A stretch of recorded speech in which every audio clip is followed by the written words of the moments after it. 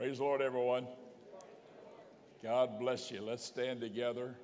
Let's lift our hands and worship God and just praise Him here this morning.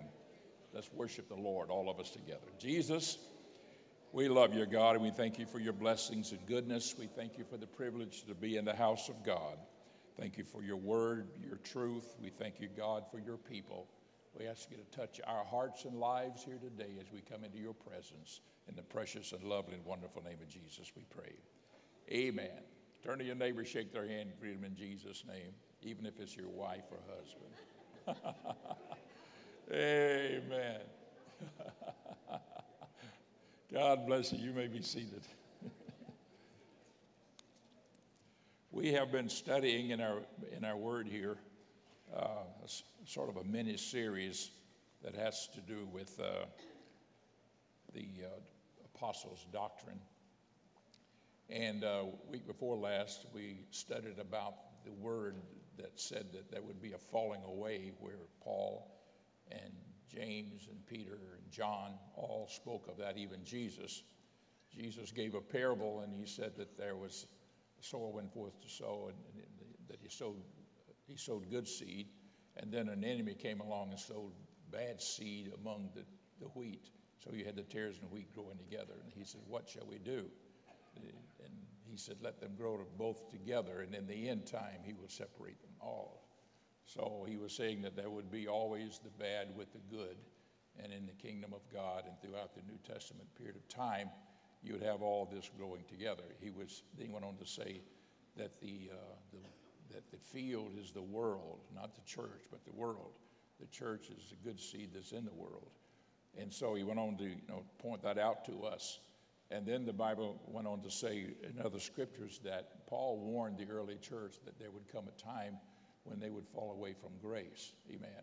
And he talked about that. Last week we got into some of the other areas of the apostles' doctrine, what they taught, we went into great detail in explaining about the baptism in water, believing on the Lord, also repentance, and also the baptism of the Holy Ghost, evidence of speaking in tongues, gave you scriptures and so forth to substantiate that this was indeed the teachings of the apostles. And we, of course, referred also to that scripture in, I think it's in Galatians, where Paul said, if anyone else, though he be an angel from heaven, anybody else preaching, or even if it's me, anyone else preach any other gospel to you other than that I have preached unto you, let him be accursed. And Paul declared that, stating that there is only one gospel. One place speaks about the gospel of Christ, and if somebody else should preach any other gospel, and then in parentheses it says, if there be any other gospel. There is no other gospel, but there's only one, and that is, it's all through Jesus Christ. Repentance, being baptized in his name, being filled with his Holy Ghost, walking with God, living a clean, holy life, serving the Lord, and then the promises of the Lord that he would come back for his people. Amen. And then, of course, the resurrection of the dead, holiness, all these things are all part of that. What I want to do here today is just remind you of the scriptures where Paul reminded them there would be a falling away. So I want you to go, first of all, to Acts chapter 20, verse 17. This is what we looked at 2 weeks ago, and I just want to bring this back to your attention. Acts 20, and we're going to read a couple of verses here. This is when Paul had finished up his ministry among the Gentiles, that is, among the Greeks and the other nations that he went preaching among them. And so he's traveling here, going to Jerusalem, and he wants to be there for the Feast of Pentecost. The early church, they celebrated the Feast of Pentecost and the day of Pentecost, because that's when the Holy Ghost was first poured out. So he wanted to be back in Jerusalem for that. And so Paul, verse 17 of Acts 20:17 says, and from Miletus he sent to Ephesus. His ship came into Miletus. It was a port that he sent to Ephesus, which was not a seaport. And he said, you elders of the church, come here. The church was the church that Paul had founded in the 19th chapter of the book of Acts. So he said, come here, I want to talk to all of our elders. So when they had come there, look at verse 25. I'm just skipping scriptures here to save time. He says, now behold, I know that ye all among whom I have gone preaching the kingdom of God shall see my face no more. I already know that. You'll never see me again. I'm going to be leaving. When I go to Rome, I know that from there, the course is going to take me in a different direction. And Paul already knew that. And of course, it absolutely is. That's the way it happened. So he says, before I pass you up or go on back, I want to just talk to you here at Ephesus, and there are other pastors around in the area. In verse 28, he picks up here what he wants to talk to them about. He says, take heed, therefore, unto yourselves and to all the flock over which the Holy Ghost has made you overseers, to feed the church of God, which he hath purchased with his own blood. Now, verse 29, here's the reason that he's admonishing them. For I know this, that after my departing shall grievous wolves enter in among you, not sparing the flock. Also of your own selves shall men arise, speaking perverse things to draw away disciples after them or after themselves.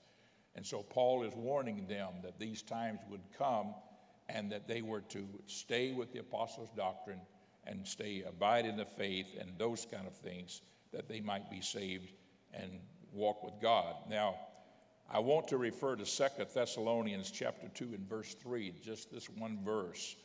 And this is where Paul was writing to the Thessalonians. Thessalonians was a city in Greece, still is there. Thessalonica is called today. They call it Thessaloniki, but it's in the Bible we call it Thessalonica. Chapter 2, verse 3 said, let no man deceive you by any means, for that day shall not come except there come a falling away first. So Paul here is talking about this coming a falling away from the apostles' doctrine. That come a falling away. Then he goes on to say, and that man of sin be revealed. That part has not yet happened. We are in between that. But the falling away has happened, and that's the part that we're talking about. That happened, of course, after the apostles all passed away and they were off the scene. Another scripture I want to read to you is one found in 2 Peter 1:14. These are scriptures that I've already referred to, not the one in 2 Peter, but others like it. Look at 2 Peter chapter 1, verse 14, 1:14. Knowing that shortly I must put off this tabernacle. This is Peter now talking. And when he writes 2 Peter, he knows that his time is up. The year is 68 AD. He's a prisoner. And he knows he's going to be executed. And he knows that, and he's under Nero's persecution. And so he knows that his time is up. He says, knowing that shortly I must put off this tabernacle, meaning the flesh, even as our Lord Jesus Christ hath showed me. So Peter knew it was time for him to be going. Paul also expressed the same thing in 2 Timothy 4:6 when he wrote to Timothy. He said, my departure is at hand. I know that. So these men knew that it was time that God would be taking them out, calling them home. And they were always concerned about the church because they knew the church was going to go through some severe falling away times following their departure. Now, I'm here in 2 Peter. Look at, still there in 1:14. Go to chapter 2 and verse 1. I'm going to read the first two verses. 2:1. This is Peter writing. But there were false prophets also among the people, even as there shall be false teachers among you, who shall privately shall bring in damnable heresies, even denying the Lord that bought them, and bring upon themselves swift destruction. Verse 2, and many shall follow their pernicious ways, by reason of whom the way of truth shall be evil spoken of. So Peter here is warning the early church to be careful, because there's this coming away that he's talked about. Paul's talked about it. We know that John talked about it. We know that Jude talked about it. Jude had some very sharp things to say about it and so forth. And all these things were declared that we all know that was a devastation and a series of situations that began to develop. Amen.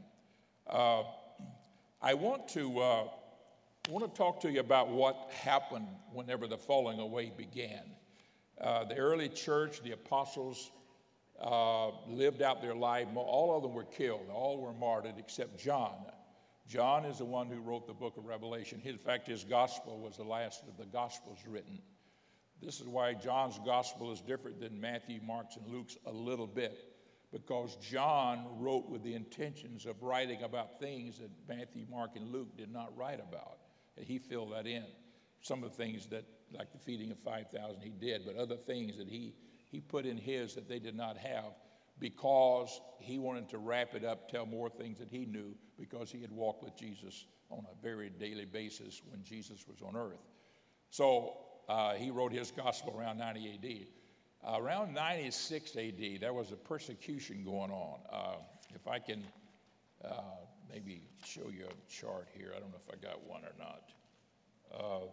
But there was here's one. Do we have our, yeah. Here is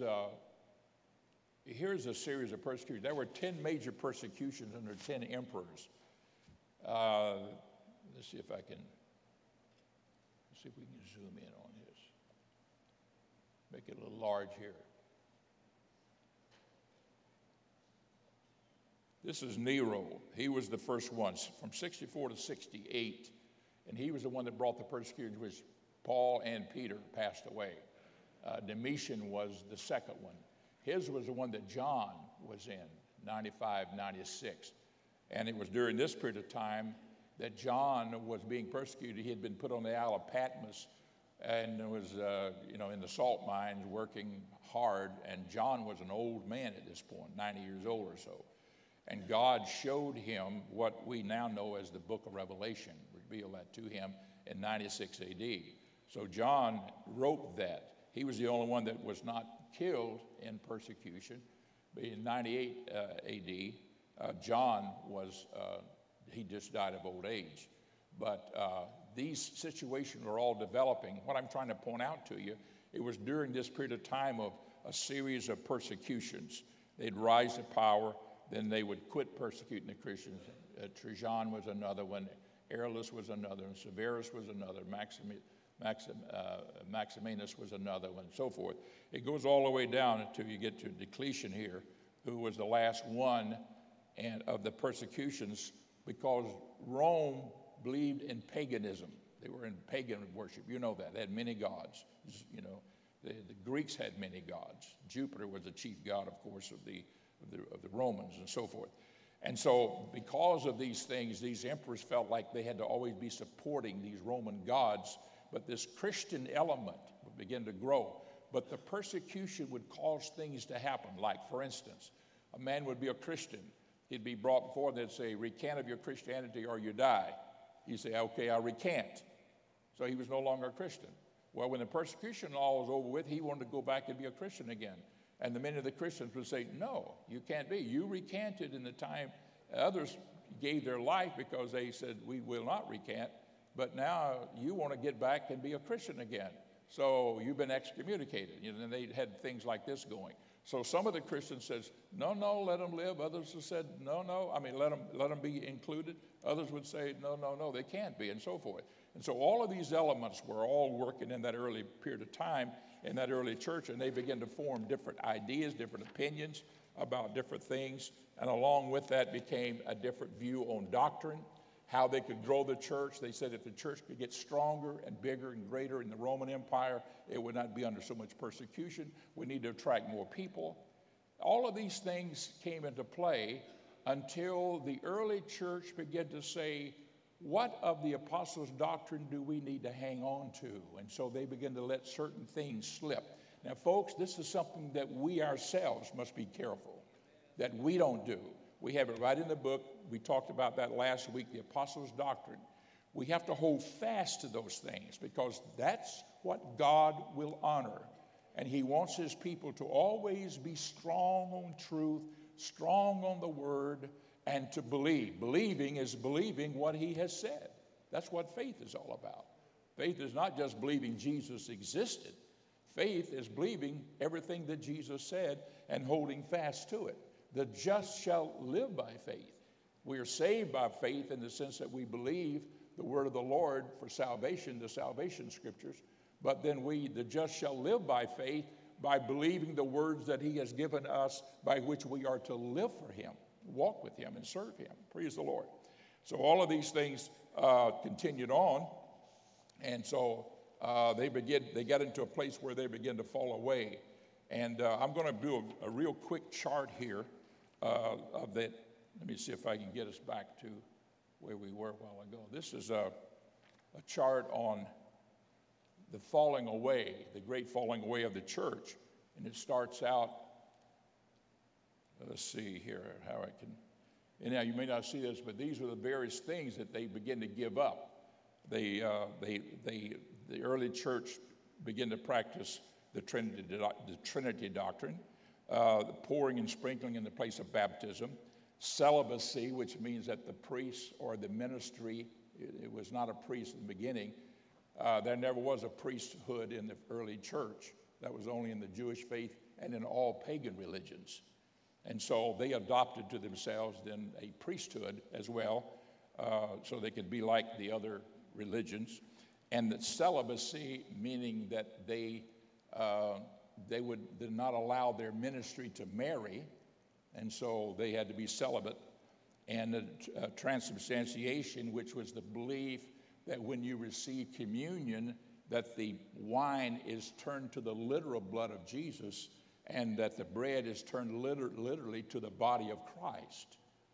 And in the Catholic Church, transubstantiation is believed to occur when the priest gives that and he honors that and he prays for it. It's done by the priest.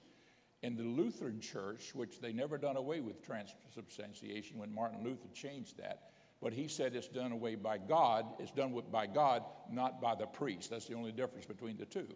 So I'm just pointing out to you here that these begin to be things that fall away. Confession, where they confessed their sins and they were okay then. Mass, which was a substitute for communion.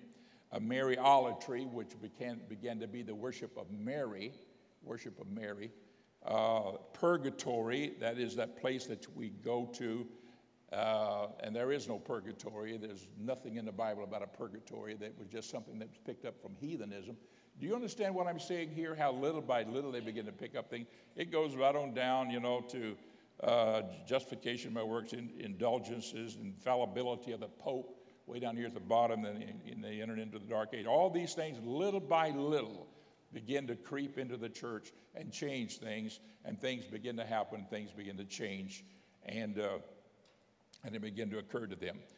The thing that got it started, listen closely to me, and I realize that I'm into some church history stuff here, not so much in the scriptures right now, but the thing that got it started was men who were philosophers of the Greek doctrines. They were men who would become Christians, and they had been educated in Greek philosophy. And I could give you names after name after Clements and Origen and Justin and on and on and on, names that would mean nothing to us here today. But they were individuals who would say, oh, in the Greek philosophy, they believe this and they believe that. Why don't we adopt some of that? That would help us as Christians. In other words, here's what it boiled down to, folks, is that the apostles' doctrine was too simple. Now, the Bible talks about the simplicity of the gospel. The gospel is simple. You know why? That a fool cannot err therein. Anybody can be saved. And it's a very simple thing. The Lord didn't say get baptized in rose petals. He said get baptized in water. Why do you use rose petals? Well, that was Amy McPherson years ago in California. That's the way she baptized in rose petals. You don't know about it. You guys are all young people, but I remember way back there when she was trying to be sophisticated. She was an apostolic believer, and she got into some wild stuff, and next thing you know, people was following her, and she'd baptize in rose petals, just to make it glamorous and everything. Well, the Bible picked water. There's more water than anything on the face of the earth. Here is water. What doth hinder me to be baptized? That's what the Ethiopian eunuch said to Philip. When he was in the chariot riding along, he was saying, you got to be baptized. He said, oh, here's water right here. We're right along the edge of the Mediterranean Sea. Here's water. And it doesn't matter if you're salt water, fresh water. Somebody said one time they want to be baptized in running water. They didn't want to be baptized in a baptistry. They wanted running water. I said, fine, we'll turn the faucet on, pull the plug, and we'll baptize you. It's running water. Praise God. Amen. It doesn't matter. First guy I ever baptized, I baptized in a creek, at the head of a creek where the water was coming out of the ground. It was boiling out like Silver Springs, only it was another spring like that. And it was like right over there. And then right down a ways was a little sort of washed out place. And that's where we baptized. They turned on them headlights at nighttime. This guy was a little bit inebriated anyhow, and he was my first convert. I was about 19 years old, and I was preaching my first revival. And I said, man, you got to get baptized, So he said, I want to be baptized. I said, all right. And he was staggering around a little bit.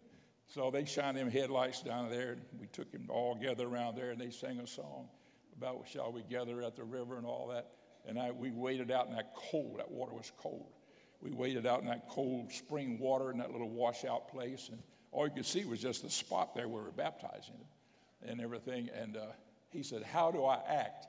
And I thought the scripture said we are buried with Christ in baptism, buried with him in baptism. And I thought of that scripture, and I said, just act like a dead man. He said, all right. So he did like this, So I put the hand over his mouth, and I said, in the name of Jesus Christ. And I put him under, and the spring was like coming from this way. Well, when I put him under like that in the name of Jesus Christ, and I brought him up, I tried to stand him up, but he was stiff. He wouldn't stand up. And as I began to push him up, trying to get him up, the current was pushing like that. And I was trying to get him up, and it went out of the car lights into the darkness down here.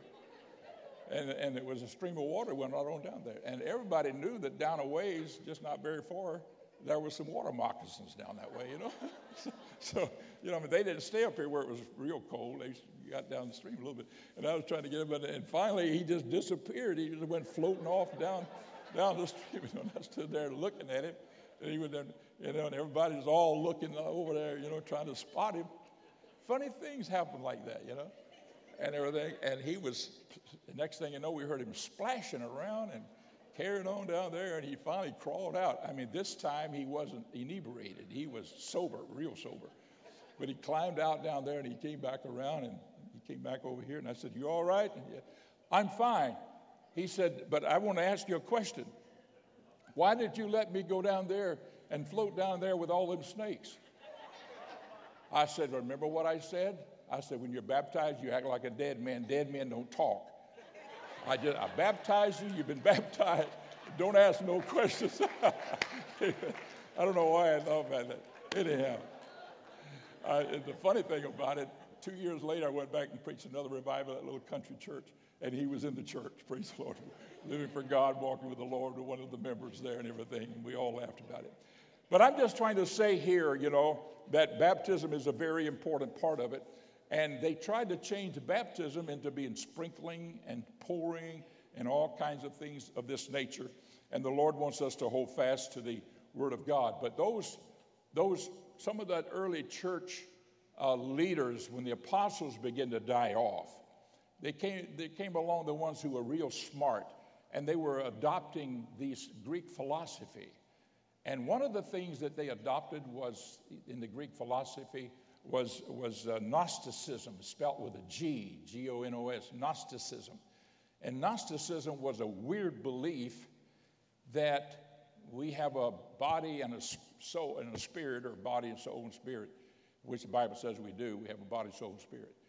And that we have that, and whenever we die, the body returns back to the earth, and the spirit and soul goes to God, but we sin in the body.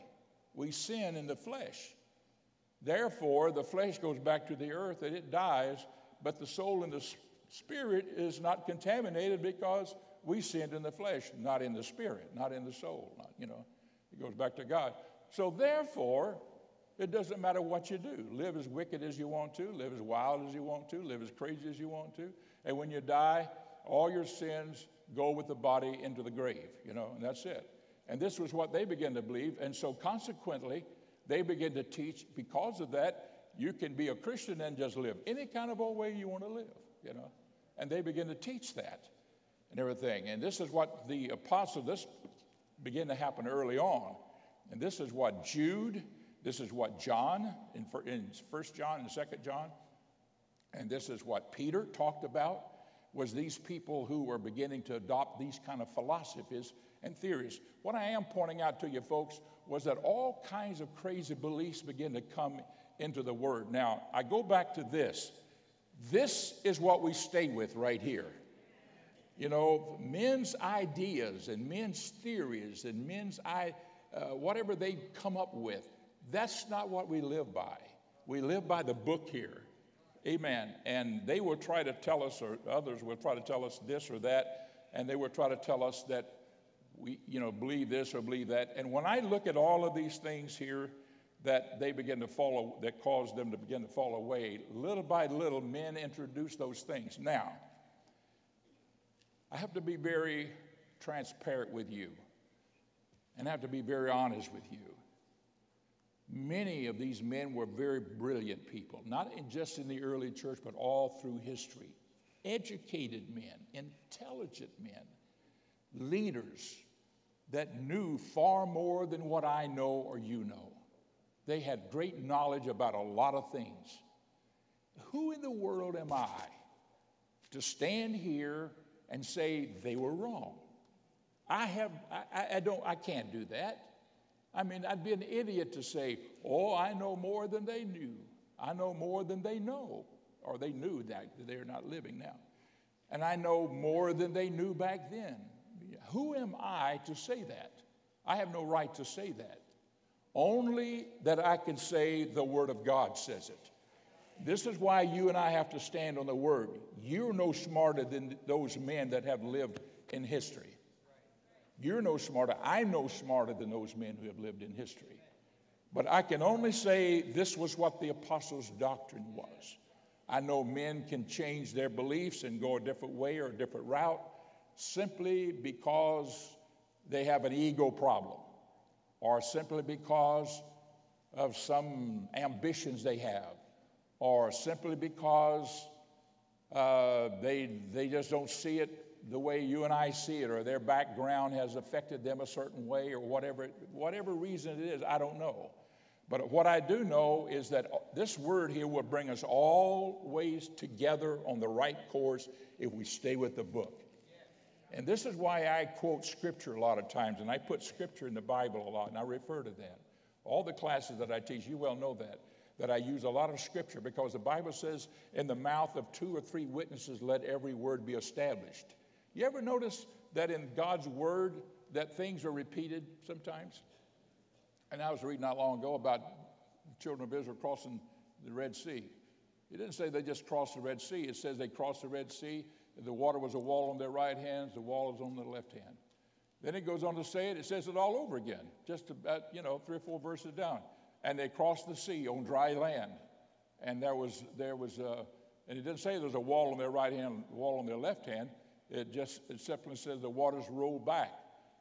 Or it said that the waters were this way or that way. But it would say it different ways so that you were not mistaken. Am I really reading that the waters really stood up like a wall on each side of them? Am I really reading that in the Bible? And the word would be repeated and repeated. And you find that all through the Scriptures, where the Lord says, I don't want you to be mistaken about this. I'm going to say it again, even like Paul did. If any man preach any other gospel other than I preach, let him be accursed. Then he says, I'm going to say that again. And then he repeats it all over with, So I'm just trying to tell you here, all of this is designed to let us know that God's word is absolutely right. It's on target. The Lord meant everything that he meant. It talked about David killing Goliath. That's an impossible thing, David killing Goliath. A young lad, I don't know, they believe he's around 17 years old. But he goes out against a giant 10 feet tall, big soldier, armor, everything. Everybody in the world's scared of him. And he goes out and he fights that guy. He doesn't even have any armor on. He's just got a sling and a slingshot, not this kind, but that kind, He goes out and kills the giant. Excuse me. And he does all of that, praise the Lord, simply because he believes the Word of God, and he's founded on the Word of God, and he believes it with all his heart, and he knows that God's able to give him the victory. Now, what I'm pointing out to you here in the Word is that the Lord is able to take anybody and use them for his glory, for his cause, and for his purpose. Now, I want you to turn to a verse of Scripture before I go any further here. I want to show you something. How is it that you and I can say, this is the truth, this is the word, and they were wrong? You know, they were wrong. Brilliant men, brilliant people. Okay, look at these verses, if you would, with me. I want you to look, if you would, in 1 Corinthians 1:19. 1 Corinthians 1:19 with me for just a moment here.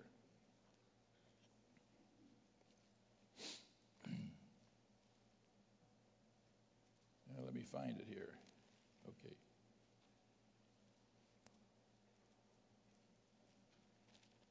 All right. For it is written, look at this very closely. For it is written, I will destroy the wisdom of the wise, and I will bring to nothing the understanding of the prudent. Where is the wise? Where is the scribe? Where is the disputer of this world? Hath not God made foolish the wisdom of this world? For after that in the wisdom of God the world by wisdom knew not God, it pleased God by the foolishness of preaching to save them that believe. Now what Paul is talking about here is how that God chose the simple act of the foolishness of preaching. You know, just a simple act. In fact, that 18th verse that prior to that 19th verse says that. For the preaching of the gospel to them that perish is foolishness, but unto us which are saved it is the power of God. And so here is Paul talking about that. And he goes on to say that it pleased God by the foolishness of preaching to save them that believe. Praise God. Preachers, God calls them. He calls preachers to preach the gospel. Before I go any further, let me just say this. A guy said to me one time, Brother Myers, I don't believe in women preachers. I said, well, you know, you can say I don't believe that fat meat's greasy. It doesn't mean that it's not greasy. You know, whatever we believe doesn't change the fact. He said, I don't believe in women. Well, he said, what I really mean is that I don't think women should preach. Why? He said, because the scripture says, let women be silent in the church. I said, it doesn't say that. He said, well, it says let women keep silent in the church. I said, no, it doesn't say that. I said, the Bible said let women keep silence. That is to keep the condition of silence. You know, maintain your children, you know, whatever, small children, babies. Keep silence in the church. In other words, maintain quietness in the church so that the word of God can go forth. And we're talking about, you know, the preaching of the word and so forth. And so that's what it means, keep silence. It doesn't say keep silent, you know. And, of course, God uses women, you know, in gifts and so forth. And he said, well, I just don't believe in, I don't know, God doesn't have to use women. He could use men. I said, you know what? I said, there's some men that God may call and they don't respond. God calls them to preach the gospel. They don't want to preach the gospel. They want to go out and make money. They want to get rich. They want to pursue their own goals. They don't want to preach. So what does God do? He calls a woman to preach the gospel. God will call who he wants to. Eli was the priest of Israel, the high priest. He was the priest in Israel. But he had two sons who were the priests as well, Hophni and Phinehas, and they were wicked as the devil. And the Lord said, it's enough. I've had enough. These men live like the devil, and they're priests, and they're offering sacrifices unto me for the people, and they're even not treating the people right, and all kind of things. And the Lord said, and so he raised up Samuel in the house of God. You know the story of Samuel. His mother thought she couldn't have children. She prayed, and God gave her Samuel, and then she gave him to the Lord because that's what she said she would do. So she gave him to Eli. So Eli raised Samuel. And when Eli died, Samuel became the priest. Hophni and Phinehas were killed in a battle. And so Samuel became the priest. He didn't have the rights to be a priest. He was not of the tribe of Aaron. But God used him. He was a substitute. God can use anybody. He can use anyone. And God has chosen the foolish things, the small things, the base things sometimes to confound the big things. That's why that I can stand here and talk about these guys were wrong. You know, they changed baptism. They introduced the Trinity doctrine. They introduce celibacy, transubstantiation. They introduce all that, and I can say they're wrong. Not because I'm smart, just because God can take anybody and he can put his wisdom in their minds, in their hearts, you and me, everyday common people, and he can give us understanding that they never had. This is why, folks, people who think they're real smart, they lose it with God. Let me read on. Let me read a little further in this scripture. Everybody stay with me? I'm really getting wound up here, am I not? Look here at this. I'm going to read this 21st verse again. I'm in 1 Corinthians chapter 1, 21. And after that, in the wisdom of God, the world by wisdom knew not God. It pleased God by the foolishness of preaching to save them that believe. You know, preaching. Man. And God just raises up people to preach the gospel. For the Jews require a sign, the Greeks seek after wisdom.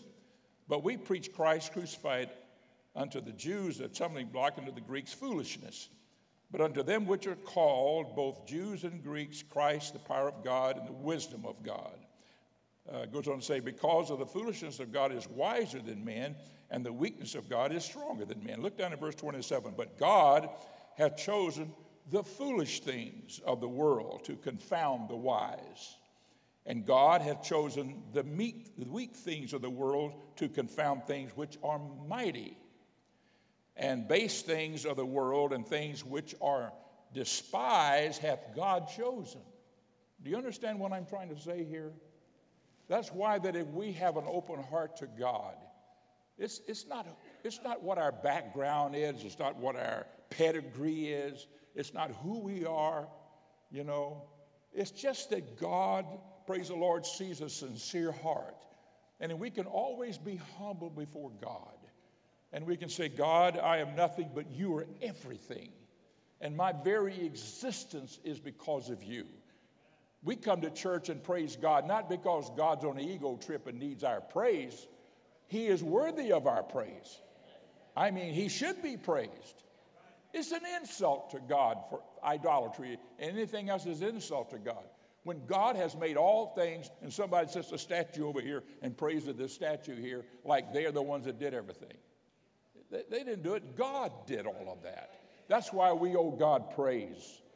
The fact that we're breathing this morning, the fact you got up and you came to church and you're able to be in church. We owe God praise. We owe him worship and just thanks. God, you're so good to us. Praise the Lord. And all these things, amen, God honors and God respects. And he does not respect the arrogant and high-minded and highfalutin attitudes that men can get to thinking that they are somewhat when they are, in the eyes of God, they're nothing. I don't care how brilliant.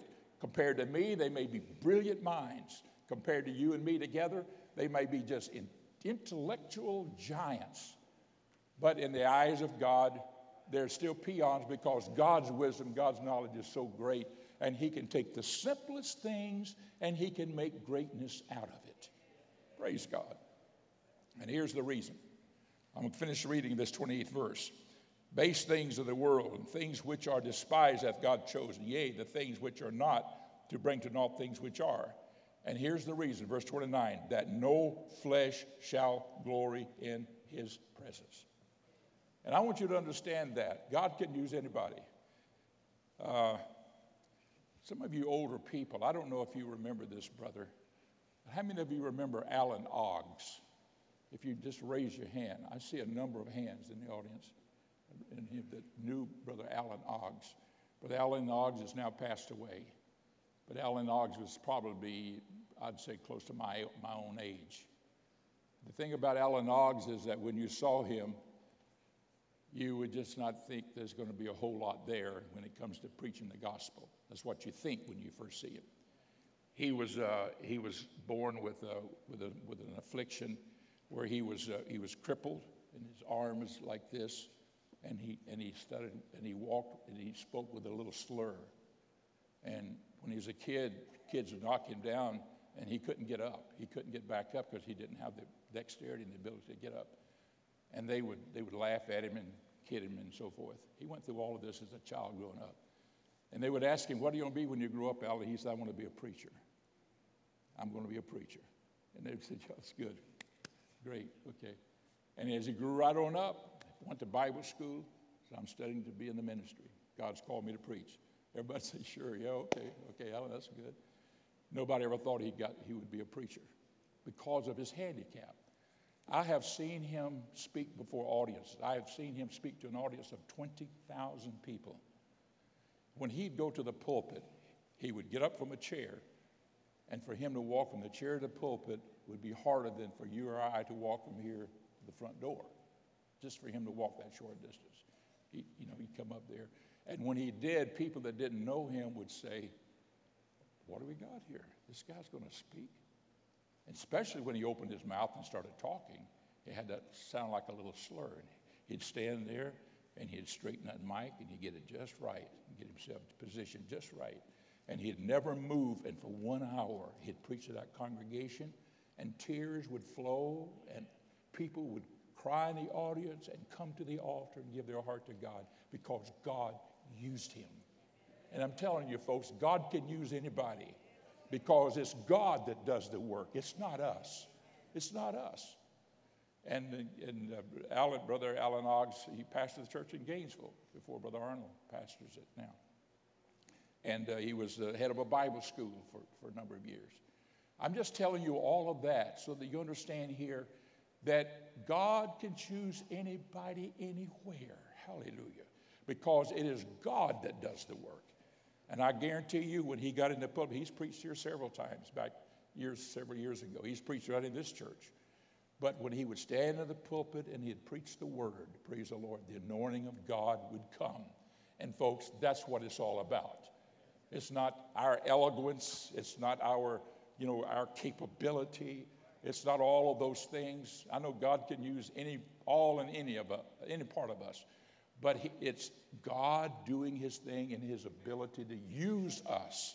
And us saying, God, it's all in your hands. It's all with you. I had a friend years ago when I was in Bible school.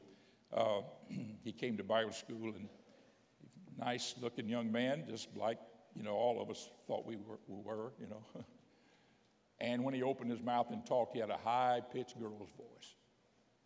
And they said, what are you doing up here? He said, I'm studying for the ministry. I'm going to be a preacher. God's called me to preach.